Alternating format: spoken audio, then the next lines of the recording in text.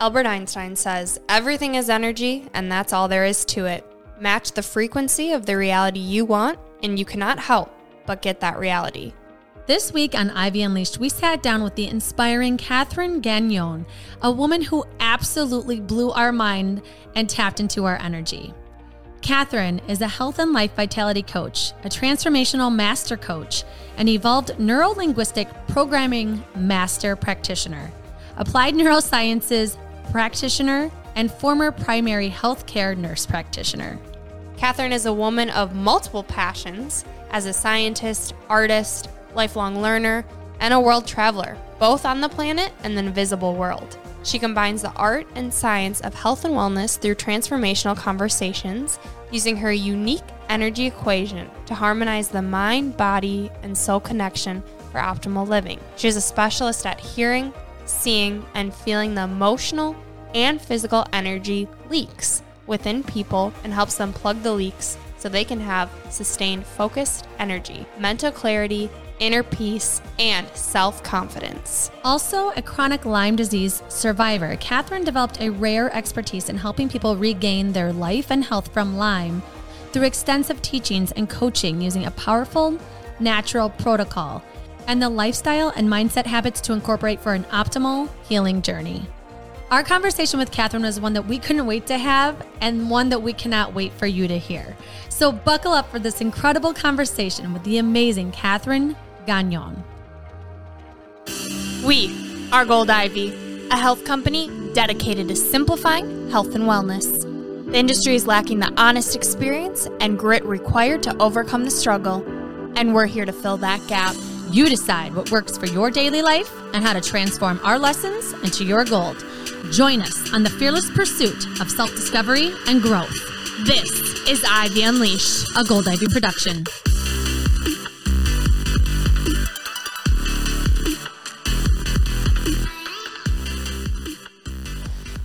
Welcome back to Ivy Unleashed. We have a guest today that is going to blow your mind. Yes. We are diving into a topic that we haven't covered yet, and it's something that everyone wants more of. Yes, we are so intrigued with your approach to energy and the idea of energy leaks and so much more. So first of all, Catherine, thank you for joining us today. Thank you so much for having me. I am so thrilled to be here and for some reason had a surge in energy this morning being like, yeah. That's what we need. Oh, I love that. Well, that's awesome. So can you tell us more about how you got interested in the bridge between science and spirituality and more about the work you do as a health and vitality coach? Ooh, that is such a great question. So I've always been a woman of multiple passions. And I come from the medical world of being a nurse practitioner. So I have a very scientific mind and I loved understanding how things work in the body and things like that. But I was always very attracted to the mystique and the spiritual side of things. And for such a long time in my life, I felt this dichotomy of who am I? Am I this scientific person, very rational, logistic, or am I this kind of more woo person and believing in the invisible? Back home in Canada, when I was younger, there was this ad for Mini Wheat cereals. And the Mini Wheat was, you remember, it's that little square thing, and Mini Wheat was unsure of his identity. And he was like, am I the serious whole wheat piece or am I the funny sugary part? And then the narrator would say, Mini Wheat, you're all of these things. And I was like, yes, I can be all of these things, because sometimes science and spirituality does not mix very well or seemingly doesn't mix very well. And I think that through my studies in neurosciences and in transformational coaching, I've seen how science is now explaining how spirituality works. It's not just magic woo things that we don't see. And I think we live in this fascinating era of being able to witness that bridge being translated into language that we can understand, even if we can't see it. That leads to the work that I do as a health and wellness coach. So like I said, I came from the medical world as a nurse practitioner. And gosh, for the longest time, I remember being a nurse and a nurse practitioner. I remember thinking to myself, wow, medicine has separated the body and the mind. And that was a big mistake in my view, because I had this this reputation of making people cry, but for the good reasons. So people would sit in my office, I'd say as a nurse practitioner, and I'd ask them the questions that I needed to ask to make a diagnosis. But then we'd talk about the real thing. And I'd just ask a question. The person would start crying. And then we'd talk about the meaning of events in their life and their emotions and their griefs. And that's when the healing would start. And I thought, wow, there's something more to this. And I want to learn this because it's not in any medical guidelines or in any prescription that I could have written, right? Because the true healing was really starting. I mean, I have multiple examples of that working in ER or with Native people or as a nurse practitioner. So I thought, okay, I love helping people becoming the best version of themselves. And I love helping them be motivated to take care of that body, which is their vessel that is transporting their soul, transporting their gifts and the uniqueness of them. But when they're not feeling good in their body, you know, when they got pain or fatigue or illnesses, they're so busy trying to survive or be in that body that they're not thriving. And so I wanted some more tools to help people thrive and have this amazing life that we all have a right to, I believe, when we come into this world. So one of the first things that I did as a health coach was to help people who were tired of feeling tired get more energy. Because I've always been someone with a lot of energy, but I was burning the candles by both ends in my 20s. And my 30s, I had a very severe illness, Lyme disease, that just cut any supply of energy that I had, and I felt horrible. So through the healing of that illness, I was like, wow, energy matters so much, because when you feel good, you do good. And so when I coach people, we're gonna go through some of these details in this episode, but it's really to help them regain this sustained, focused energy that, they're not crashing at the end of their day. They have this energy to work and do other things and do their passions and do the things that light them up like a Christmas tree and be with their favorite people and realize their wildest dreams. And I'm like, wow, imagine what kind of world we would live in if everybody was living like that, on fire. Mm-hmm. Yeah, it's such a good point. And you're a perfect example of someone that's done that, where you had the calling of, I'm kind of made for more than this, which being a nurse practitioner is an awesome job. And a lot of people strive to become a nurse practitioner. And once they get there, it's like the end all be all. But you were like, wait, there's actually more here that's calling me. And then now you can be an example for your clients of, I'm on fire because I listened to that want for more. And also knew what it was like to not have the energy and how important it is. I think a lot of times we don't realize how much something means to us or how important it is until we don't have it, like the energy. And now that you've gotten it back and you've went through that hell of getting it back, you can say, hey, I know how to do this and here's how. So I would love for you to dive into your approach when you just start talking to someone about energy, this whole holistic approach of the mind and the body. And when you don't have your physical health, you can't really have your mental health. They go hand in hand. So I would love to hear how that work begins. Absolutely. And it's different for everybody. But what I've learned about myself, it's that I've always been such a sensitive person that I would sense, if I go into a room and somebody has been, fighting with someone else or they've been making love, I could sense that. And for the longest time, this gift, I didn't know how to use it. I was turning it against me. If I was in a conversation with someone and the energy of the conversation would take a dump, I would think it's my fault. So when I became a coach, I developed the sensitivity that I have and made it I kind of found the gift of that. So when I work with somebody, I can actually hear and feel and see their energy leaks. So I can feel, hear, and see their strengths and their weaknesses. But I like to work with an equation. So here's where the science and the spirituality comes through. It's one day I was on my bike thinking, what is it that I do? Like, how is it that I'm able to put this together with people, And it came to me in a mathematical equation, so that's the scientific part of it. And so for everybody, there are ways to generate energy in your body, like nutrition, exercise, sleep, in your mind, like being in coherence, in alignment, meditating, having, nourishing relationships, feeling on purpose, all sorts of things like that. So I was like, okay, you got to generate energy and then you got to invest it well. So I add this. So generate energy plus strategic investment of energy. And energy is like money. You want to invest it in such a way that you have a bigger return on investment, right? So think about when you're feeling down and not really upbeat, and you want to have a coffee chat with your best friend, and you came out of there like, woohoo, lighter than air, and just so energized because the return on investment of the time that you invested with your friend was bigger. So you had more energy out of it. And hopefully your friend is also lit up and not empty, but that's another topic. So generate energy plus investing it strategically so that you have a return on energy, and then divide that by the energy leaks. And that's why it's a division in the mathematical equation, because it has such a big impact. And this is where, when I work with my clients, we spend some time setting healthy habits and finding the right foods that give them energy, and setting the habits of exercise and sleep, because we all know we should do it, but we don't always do it. So that's why having a coach is so important. And finding where to invest it strategically is not very hard. But the biggest amount of work is done in plugging the energy leaks. And what these energy leaks look like, first of all, in the body, it's anytime you have pain. Think about the last time you had a big headache. How much energy do you have?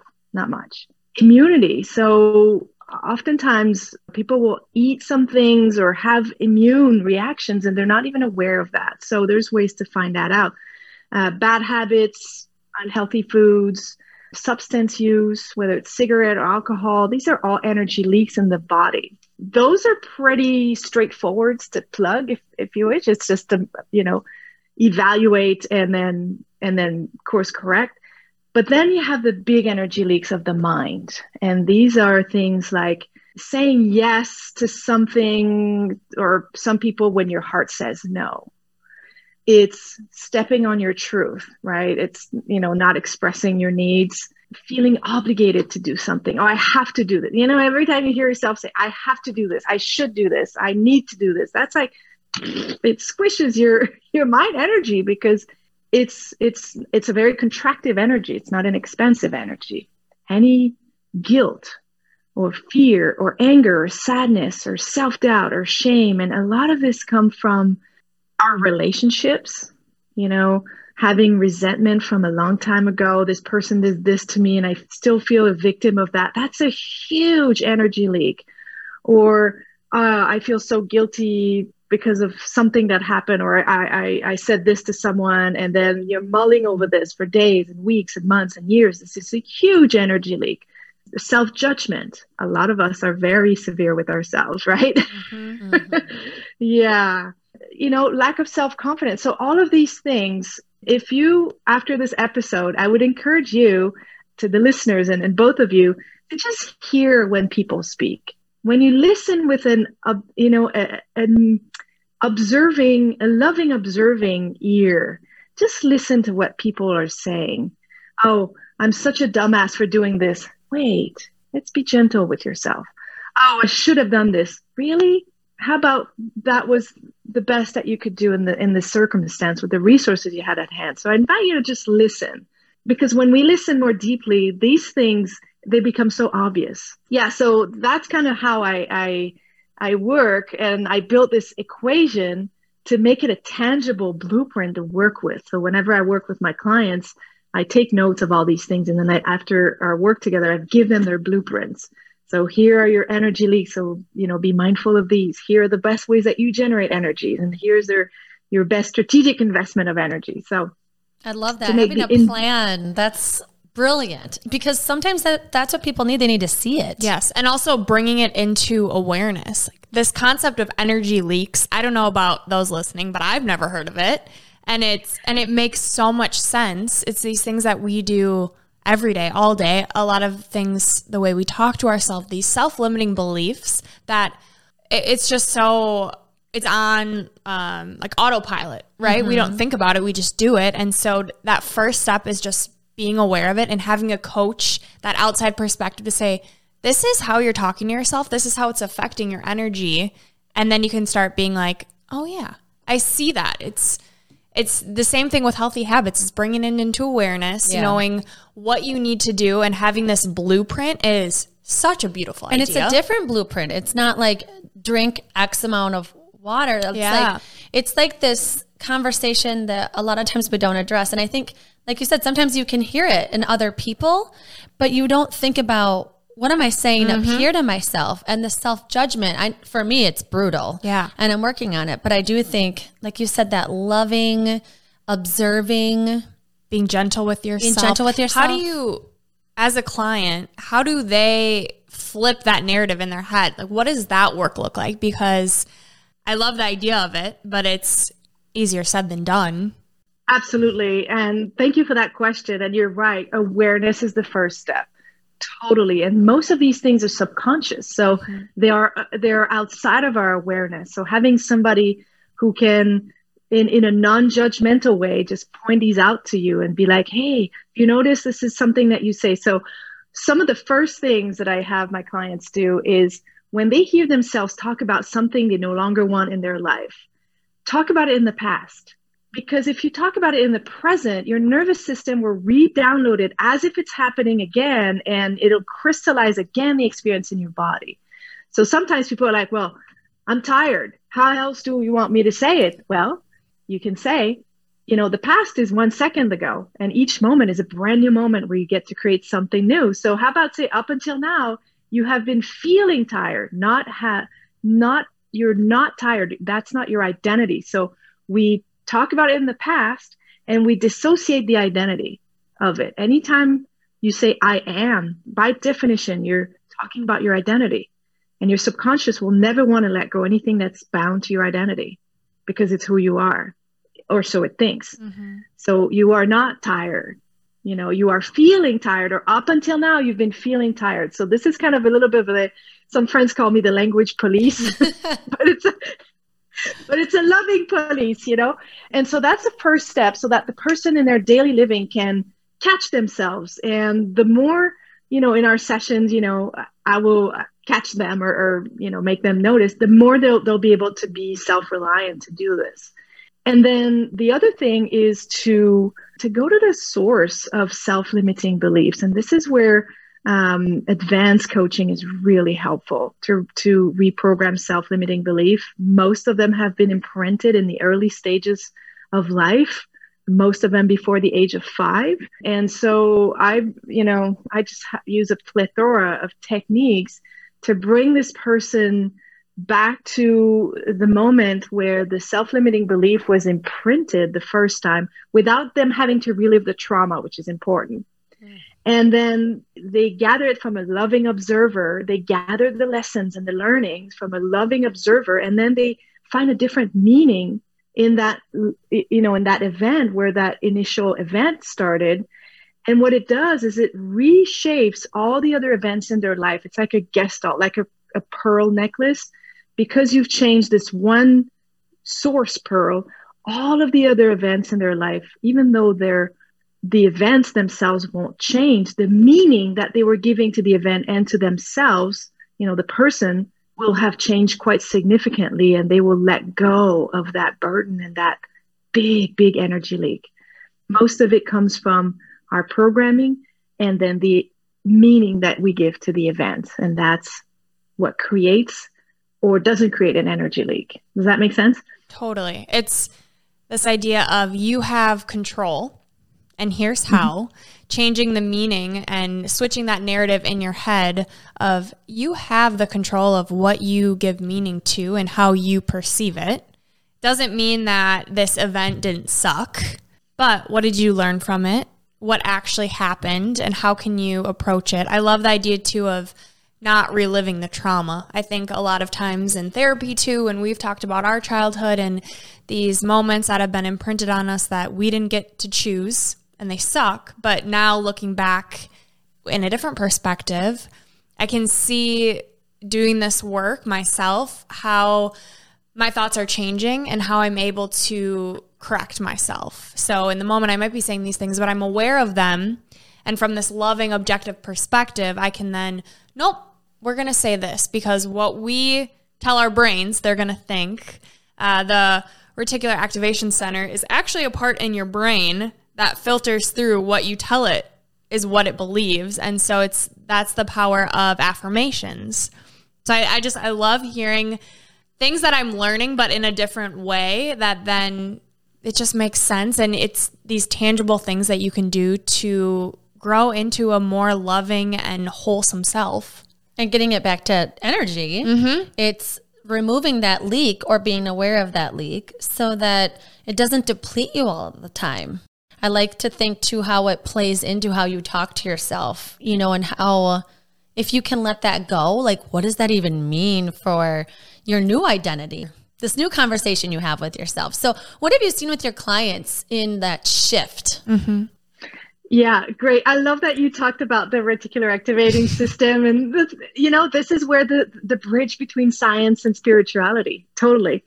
So to answer your question about the shift in my clients is they, all of a sudden, they become able to catch themselves in situations, but also act differently without having to remember to be different, right? So this is the thing of like, oh my gosh, in the past, I would have been in this kind of situation and I would have not stated my needs, or I have this client who was not able to say no or state her needs. And it was, it comes out into what seems to be silly situations, but really they're very important. It was this example. She was going to this restaurant. Every time she'd ask for no chicken on her salad, they would put chicken. And she was not able to speak up for herself. And the idea of speaking up for herself was actually very scary and was bringing her to tears.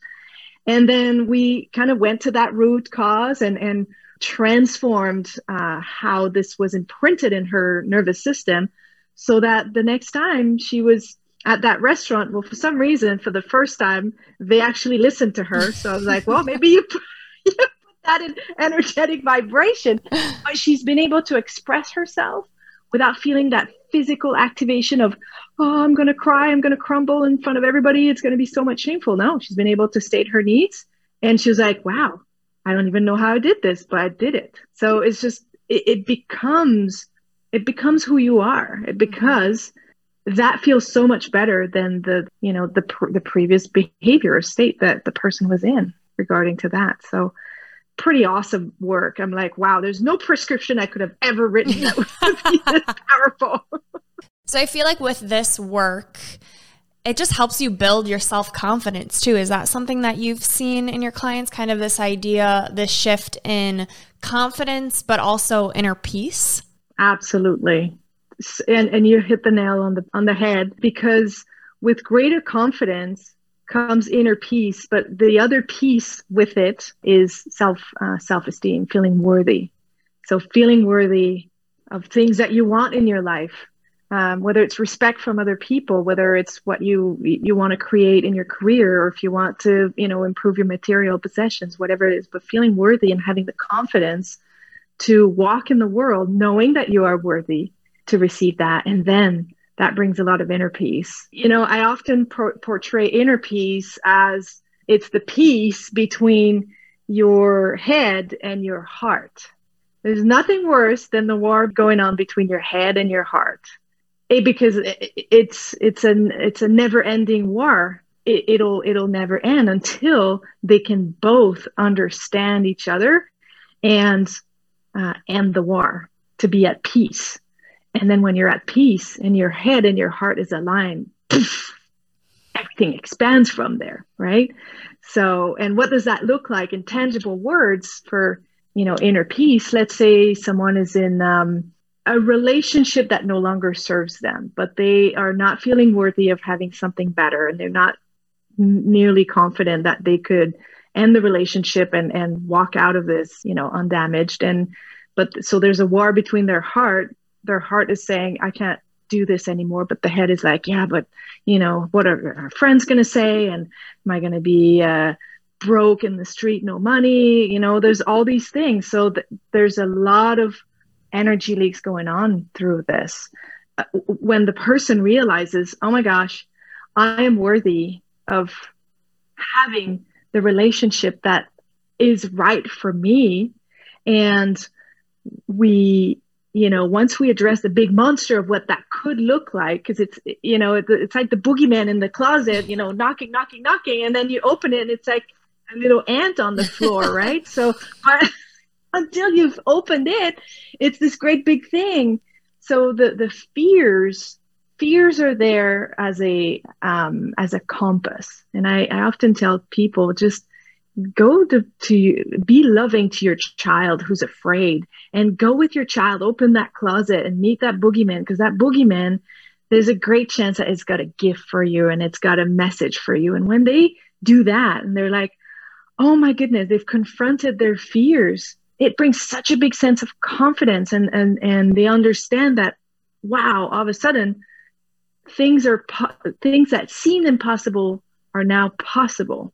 And just to, continue with that example of ending a relationship, I've had a client who ended her relationship the most beautiful way she could have ever imagined, because she was intentional and she reconciled the head and the heart, and she walked in or out of it very confident. And, they're great friends, and their friends are not feeling any loyalty conflict, and she's building the life of her dream. And it was a breakup. It was sad. She had to grieve the good moments, but man, she's like, I would have never been able to do that in the past. And she's feeling a lot of inner peace and alignment with that. So that's beautiful. I love that. I think when I think of this war, right, between fighting for this peace, my head and my heart, I think of the one thing that really, really stops that from happening are self-limiting beliefs. So, Catherine, I'm curious your view on what are they? Why do they happen? And I know, you say be the energy you want to attract. How do we be that energy when our brain is just holding on to these self-limiting beliefs? So there's some state hacks that you can take, but the first step, you've said it earlier, is awareness. Is being aware that, and it's not easy because self-limiting beliefs, most of them are subconscious until you realize that, oh, I'm limiting myself. So I tell my clients, go into your body whenever you're facing a situation or you're saying something about yourself or a situation, and just feel into your body. Does that energy feels contractive, like it wants to close off on you, or it gives you a knot in the stomach? Or does that statement or energy feels expansive and that you're going for something great? So self-limiting beliefs most likely will feel very contractive. So that's a way of getting awareness quicker. If in the moment, let's say the person is realizing this, and we're not in a coaching session where we can rewire the source of the limiting belief, because it takes a little bit of time, I give them some hacks to change their state. So a self-limiting belief is really an unresourceful state. One of my mentor, Nirka, to whom I'm very grateful for everything I've learned in NLP, says there is no unresourceful people. There are only unresourceful states. And it's as easy as just changing your state in that moment. So let's say I'm hearing myself, oh man, I'm not able to do this. This sucks and I won't succeed, or, how do I know this is even going to work? And I'm like, wait a minute, why do I even put this cap on myself? No. So I'm going to tell them to go into a rampage. If you guys know about Abraham Hicks. No. Oh my goodness. Abraham Hicks. It's a lady through whom this being called Abraham is speaking. And she's got a lot of videos on YouTube and recordings and amazing stuff. So she goes into this rampage of like, okay, well, if you want to manifest something and you want to change your state, talk about it as if it's already there. And then you change your state by going, okay, I know I'm fully capable of this. I have evidence in my life that I've been able to surmount bigger problems or climb bigger mountains than this. And even though I don't necessarily know the way, the path is coming to me and I can feel it and it feels so good. And I know I can do this. And you go on this rampage like this for 66 seconds and it sends your nervous system into full forward motion in like, oh yeah, I can do this and let's do it. And what you did in that moment, you just changed your state. You change your state from something that was very constrictive of like, oh, I can't do this and blah, blah, blah, blah, to, oh my gosh, I can do this. So when you go into this rampage, you can hear if there are other fears and limiting beliefs that come through. And you can even take notes of them so that, it's that awareness. And then we can rewire these self-limiting beliefs, or you do a rampage about these ones too, right? So it's whatever you peel in the onion is the next layer that comes through. So that's kind of a hack in state that I like to teach people. Is it true that even if we don't believe the things we're saying, it's still powerful and it can still work? We can trick our brain into believing these things? Yes, and that's a great question because it's that saying of fake it till you make it. So the most important thing is about going into your senses. And this is a lot of what we do in NLP, in neuro-linguistic programming. That technique was developed on modeling successful behaviors. And modeling successful behaviors, even if someone has never experienced that person could model what it looks like through the eyes of somebody else. So it's like, well, let's say you want to have success. I don't know. Let's say you want to be someone who's successful like Richard Branson, whomever. And then for a second, I teach my clients, okay, so go into this person's body. Like, it's like you're entering their body and you're seeing through their eyes and hearing through their ears, and just kind of be with this person for a moment and notice what this person is hearing and feeling and seeing and what their thoughts are, what they're telling themselves. And then you bring this back to yourself. So that's one way of modeling successful behavior if someone has never experienced success in that area that they want to achieve.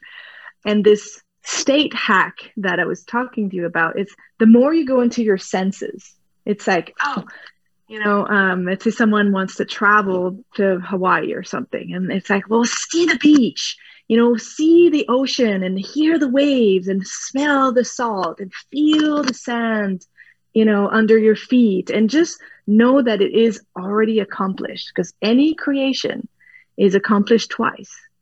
First, it's accomplished in your mind. And then second, it's accomplished in the material world. And that's actually how I've manifested bringing back my muscles after I was sick with Lyme disease. One of the most distressing things when I was sick was to, one, have no energy, but two, have lost all of my muscles, which I need to fly hang gliders. That's my absolute passion. And I remember being so sick, but I would envision myself on launch, holding my hang glider and feeling my muscles work properly, and feeling them strong in my body, feeling myself lifting an object, even though I was not lifting it. And that's how I regained 80% of my normal in 4 months, which is unheard of for a chronic Lyme disease survivor. So your body actually hears whatever your mind suggests to your body. You can make physical progress even without lifting a thing. And that's been studied in neurosciences studies. It's pretty amazing. So fake it till you make it. It works, but you got to really feel in your senses. I love that idea. It's taking visualization one step further, I think. Like, not only are you seeing it, but you're feeling it. And the modeling too. I've never heard of that, but I love that. I think when it comes to modeling successful behavior or just people, I think, okay, what habits do they have? Like, what does their daily routine look like? No. Like, what are they feeling? What are they hearing? And just giving off that vibration and feeling that energy. Yeah. I like it. When you're talking like this, I keep thinking about, what am I capable of? Mm-hmm. What am I capable of creating? What am I capable of believing? What am I capable of seeing? And as a coach, it's so hard to get someone to believe that they're capable of more or want them to want more for themselves, because it's easy to be complacent and not active or not chase your dreams. It is easy. And you want them to feel what you're feeling. We've all chased that dream or listened to that voice or are becoming this better version or growing, and we know how good it feels. And so sometimes it's hard to want that for people or to explain to them, you are capable of so much more without making them feel like they're not doing enough. So how do you balance that of making someone feel like you could be doing so much more, but also that like self-acceptance balance? Oh, I love this question. This is so amazing. As a nurse practitioner with all the background in nursing that I've had, I felt so much resentment for wanting it more than the person themselves. And oftentimes it comes with family. We all have this uncle or grandpa or aunt or even mother or father who's not taking appropriately care of themselves. And we just like, can you just take care of yourself? And I want you to be healthy. But here's the thing. When people are choosing complacency or the easy way or procrastination, it is serving them in one way. And before they can let go of that, they need to know and acknowledge that this has been a solution to a past problem that they had. Otherwise, it would not be there. Nothing in the universe that is unuseful is nothing is maintained that is unuseful. So let's say, for example, last week I was working with a gentleman who wanted to quit smoking. I was like, well, even though cognitively that smoking is bad for you, it's been with you. It's been a companion for you for all of these lives. So we need to acknowledge what it's brought into your life positively. And then what we do is find the highest positive intention of that. So he didn't know that when he was smoking, he was calming his nerves, that it would lead to for him to be more productive and accomplish, his dreams and feeling happy and peaceful. So when people realize the highest positive intention of what something has brought them, and then they realize that, being complacent or eating unwell or smoking, this was just one strategy to get there. But there are infinite other strategies. You just hadn't found another strategy. It's like if you knew that, when you're driving to work, I know these days we're not driving so much, but if you knew that instead of taking you 30 minutes, it could take you 10 minutes, would you want to know that shortcut? Of course you would. So that's when they realize, the underlying need, to calm my nerves and to feel productive and accomplished, the need is relevant. All of that is good. All you got to do is know that there are infinite other possibilities that you can get there. So that's one way that they're like, now I'm not feeling so trapped into repeating the same behavior because I knew that it was working. And the other way to hook them up to a motivation that I find that I say is intrinsic. It's the motivation that is moving away from something versus a motivation that is moving forward towards something. I give an example of, how many patients I've had who had a heart attack and then they stopped smoking and they, because they were so afraid of having another heart attack. So this was a motivation of moving away from the possibility of having another, heart issue. But when it's been 4 months, 6 months, 8 months, and they know that, they're living through this, a little cigarette, little puff here and there, that motivation was not sustainable because it was a motivation that was moving them away from something. So the motivation that'll hook people to something, we call this your why. Why would you want to be alive? Why would you want to be healthy? And to discover what's important about, what being healthy is going to bring them and what is it going to open up for them and what's important about that. And not say, well, I won't be this. No, I won't be tired. That's a moving away from something. What is moving you forward? So if you're not tired, what is it going to be instead? Well, I'm going to have energy to finish my instructor course. And then what is that going to bring you? Well, I'll be able to instruct, students and feel so good and accomplished. Yes. So that is the motivation that moves you forward. And that is kind of an endless motivation. So that's how you hook people to what's important for them. And for some people, I've heard, oh my gosh, I've heard a client of mine who was saying, well, I did some coaching before, and the thing I wanted to achieve, my coach was saying, no, it's not big enough. It's like, you should want more. You should want this big thing. And it's like, no, whatever is important to people, like for this person, what was important to her is that she has a healthy, united family where everybody is able to speak their truth, and there's loving behaviors towards each one another. And this was what was so important for her, because that was what made her feel so accomplished and like her purpose was being fulfilled. So it's like, yeah, you go with what's important for people, and you can't go wrong, and you can't decide for somebody else what's important to them.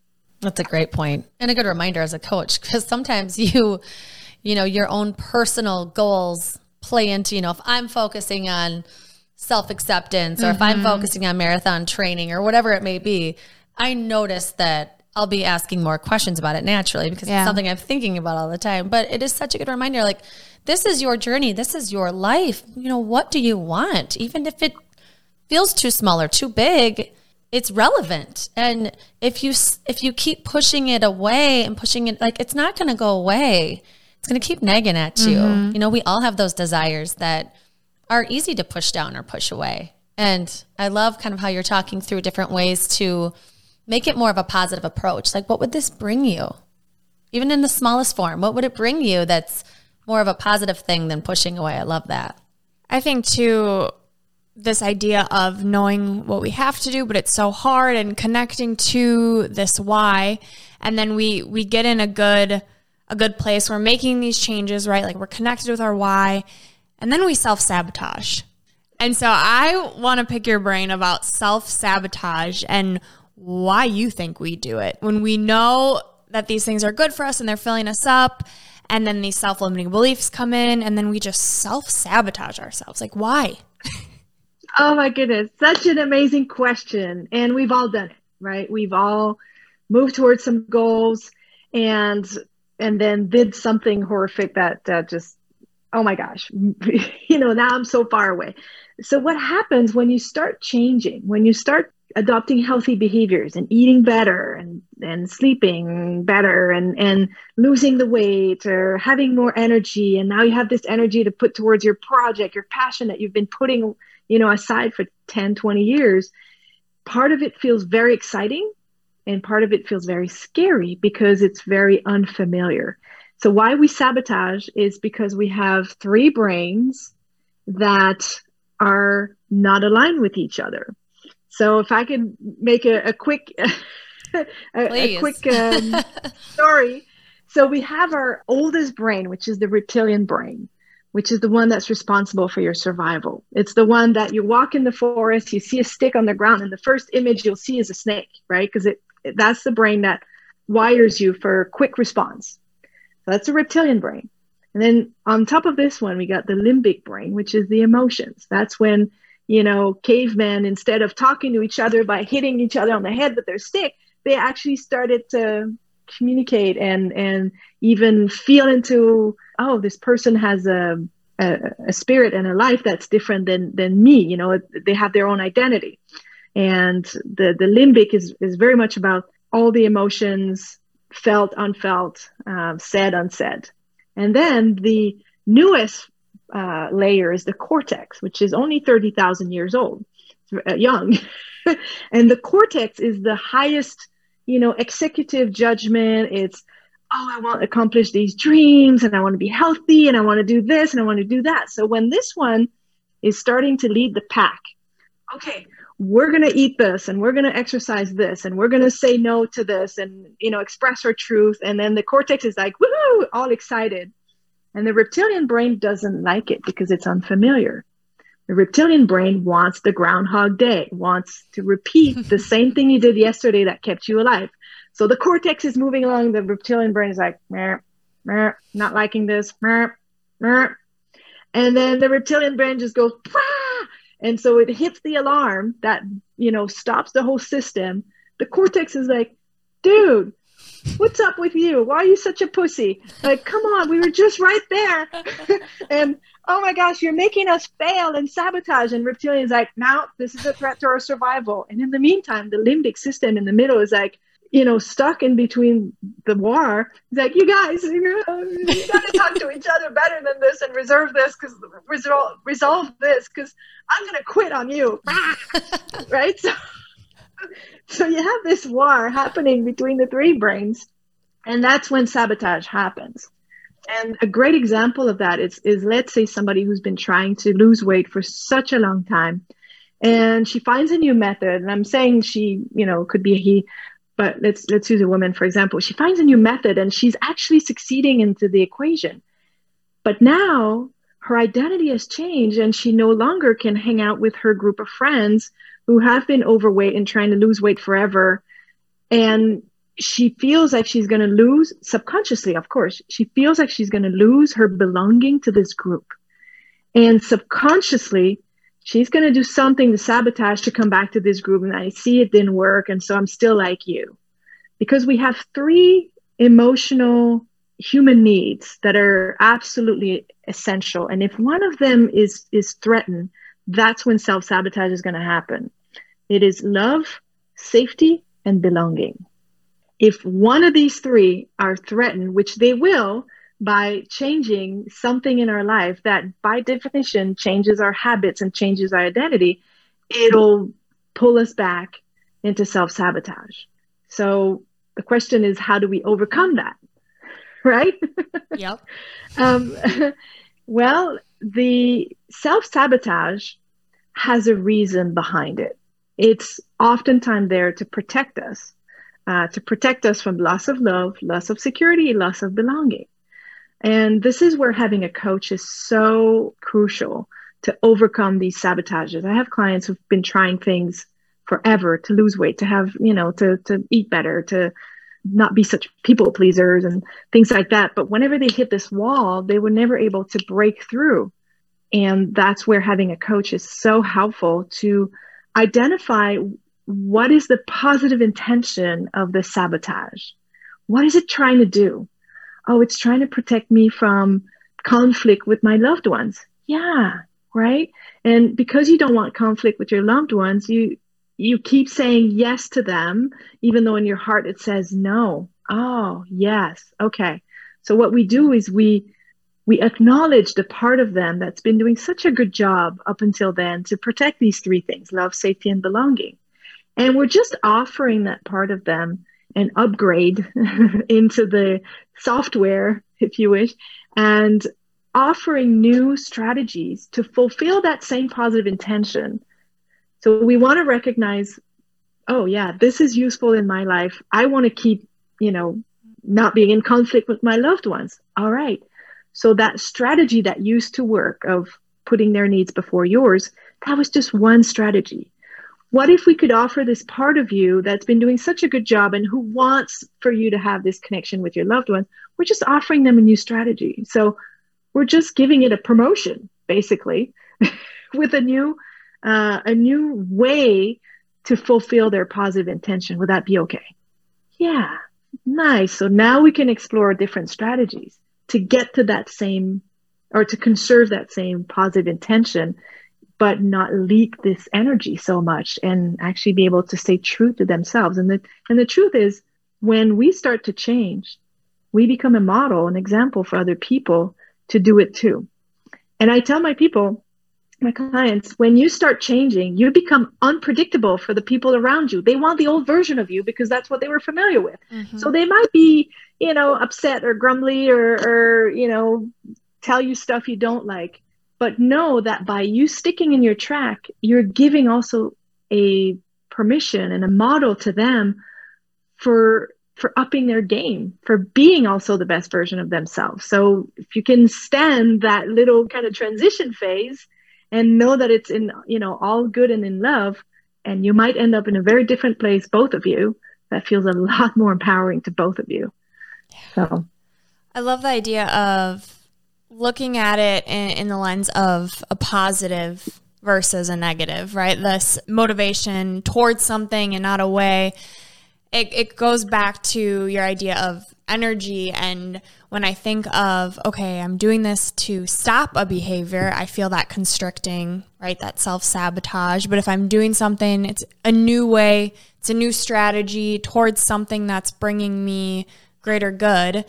It's almost like I feel and I see that energy opening versus contracting. So just another way of kind of feeling that energy in your body of, oh, this feels good. Okay, this is new. This is exciting. It's scary. I'm acknowledging the fact that it's scary because I haven't been here before, but I know the reason that I'm doing it is getting me to feel what I need.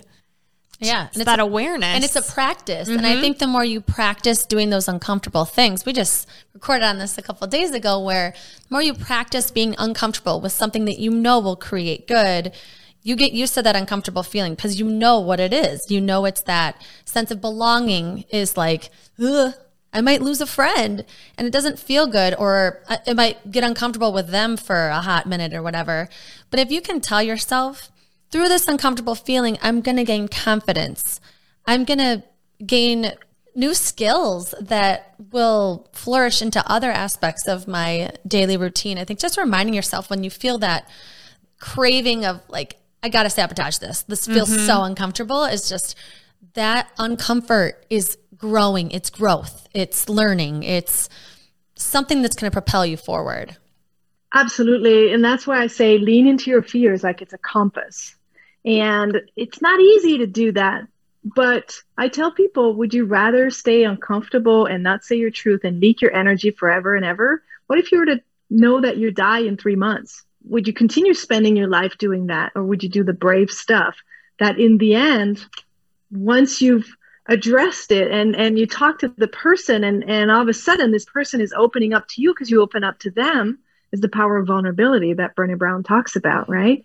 It's the hardest thing to do, but one of the most rewarding thing to do in relationships, because then you realize, oh, the other person is a human being just like me. They have their feelings and I'm just expressing myself, being heard, and I'm hearing the other person as well. And now we have a connection that's even richer than before. What if I hadn't done that brave leap? We wouldn't have access to that, right? So it's almost like talking to your future self after the conversation, right? And seeing your future self being, happy and confident and so relieved that you actually talked about it and stated the elephant in the room. So it's like your future self can tell you, come on, just do it. You'll be happy you did it, right? Yeah. And to your point earlier, when you'd mentioned talking to yourself, like your inner child, and bringing with you and kind of guiding, I think of that middle brain who is conflicted with, oh, do it, it's scary, or no, this is protecting me. I don't know, like, let's just get along.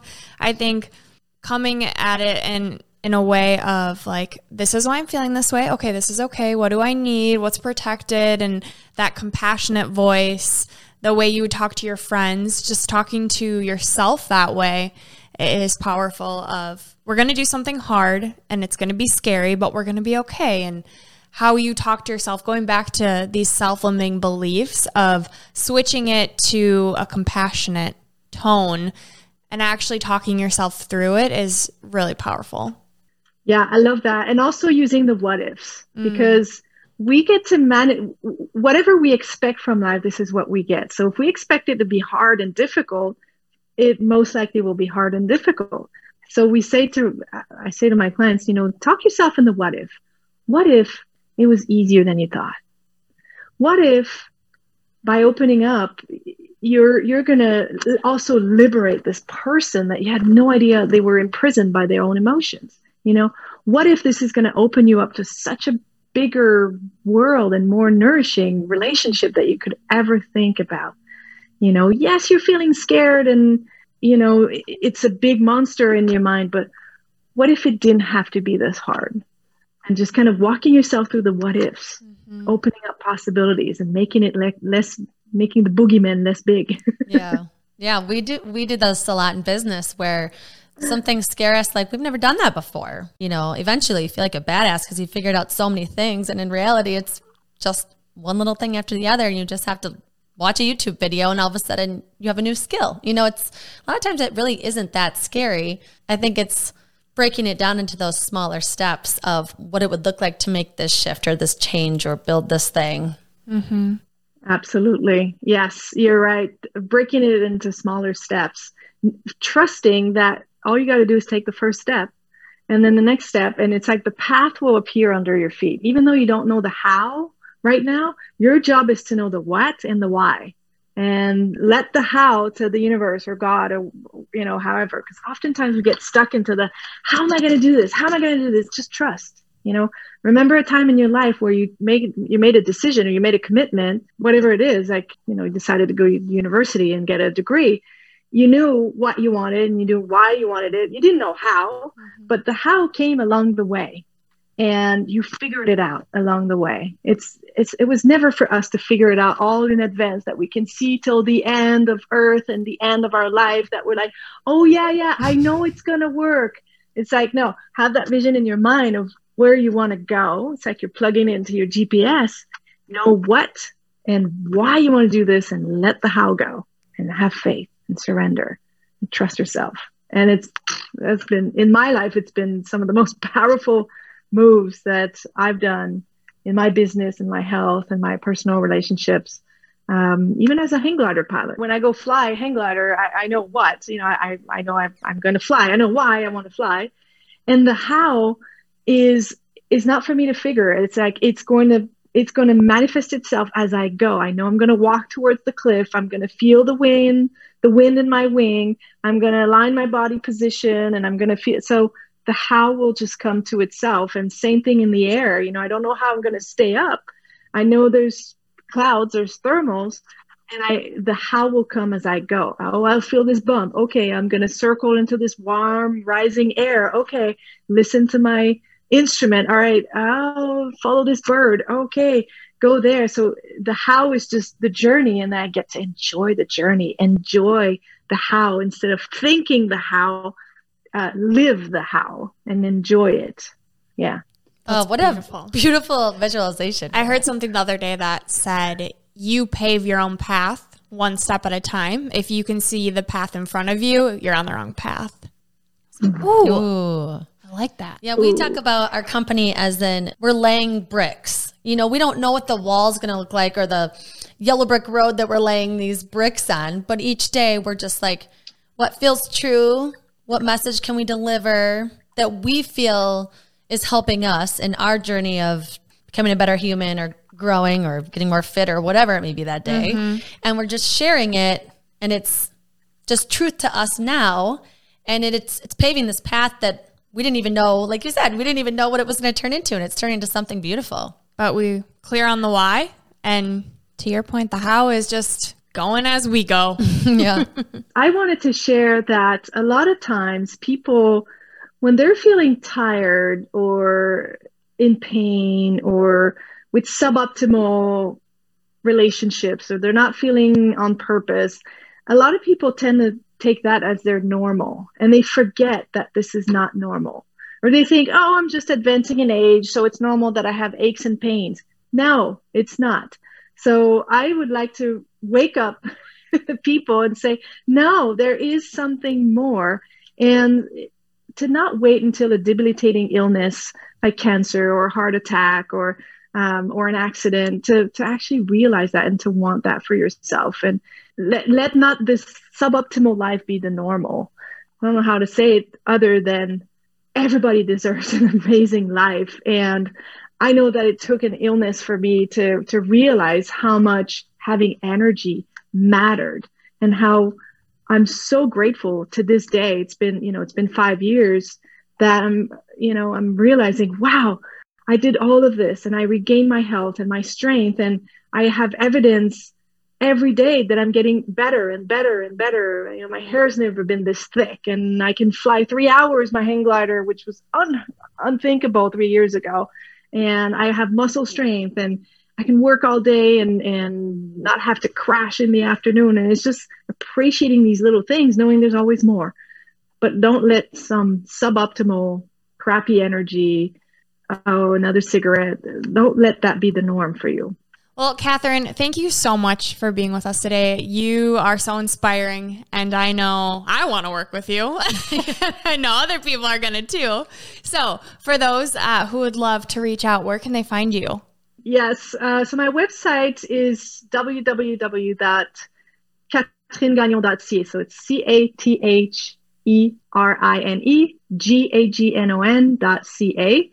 And I always offer an initial discovery session because, before we get into a work like this, I like to have a good idea of where you're at.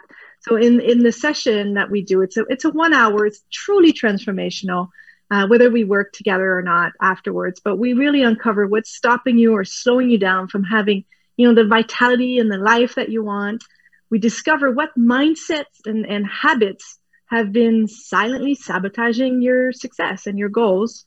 We create a powerful vision for what your life with full vitality in all aspects, what that looks like, and we construct a step-by-step plan to move you forward. So I have a calendar link that I can give you guys. It's going to be below the podcast where people can book a session like this, and it's always very transformational. So we'll have the link where people can find you and connect with you on our blog, linked from their show notes.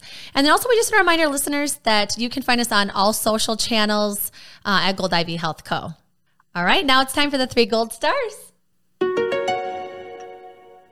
All right, Catherine, what you got for us? All right, so gold stars first, start by becoming your own detective and take yourself into your mind-body laboratory. Because as we talked about it, once you become aware of something, you cannot unsee it, right? So just notice what gives you energy, what rubs your energy. Just start making small changes at a time. Really, that's what it is, small changes. Number 2 is right longing, wrong medicine. So when you're about to sabotage or eat something or do something isn't good for you, just pause and ask yourself, how do I feel? What do I need right now? So you can practice finding a different strategy to fulfill the underlying need, because the need is very valid. It's relevant. Oftentimes people invalidate the need because the strategy you've used to fulfill it was dysfunctional, but you want to recognize the need and then just find another strategy for it. So right longing, wrong medicine. And the 3rd gold star is stop tolerating pain and things that are leaking your energy. Like, it's okay to leave a party or a space or a person because you don't jazz with the vibe. Nobody came on earth to suffer, and we're here to have the best time of our life, literally. So choosing you and your well-being is the most generous act that you can do, because not only you get to feel good, but the world around you would benefit from getting the best version of you. So time, you don't get time back. I love that. I'm like getting emotional. I'm thinking of people listening to this that need that permission that you just gave them to just live your best life. I think we can't say it enough that time, you can't get it back. It's so true. I'm so glad that you just said that the way that you said it. So thank you. All right. So Unleashing Ivy, we have 3 rapid fire questions for you, which you can talk our ear off. I don't even care if you answer them. All right. So Catherine, what's one thing that helps you cultivate energy on a daily basis?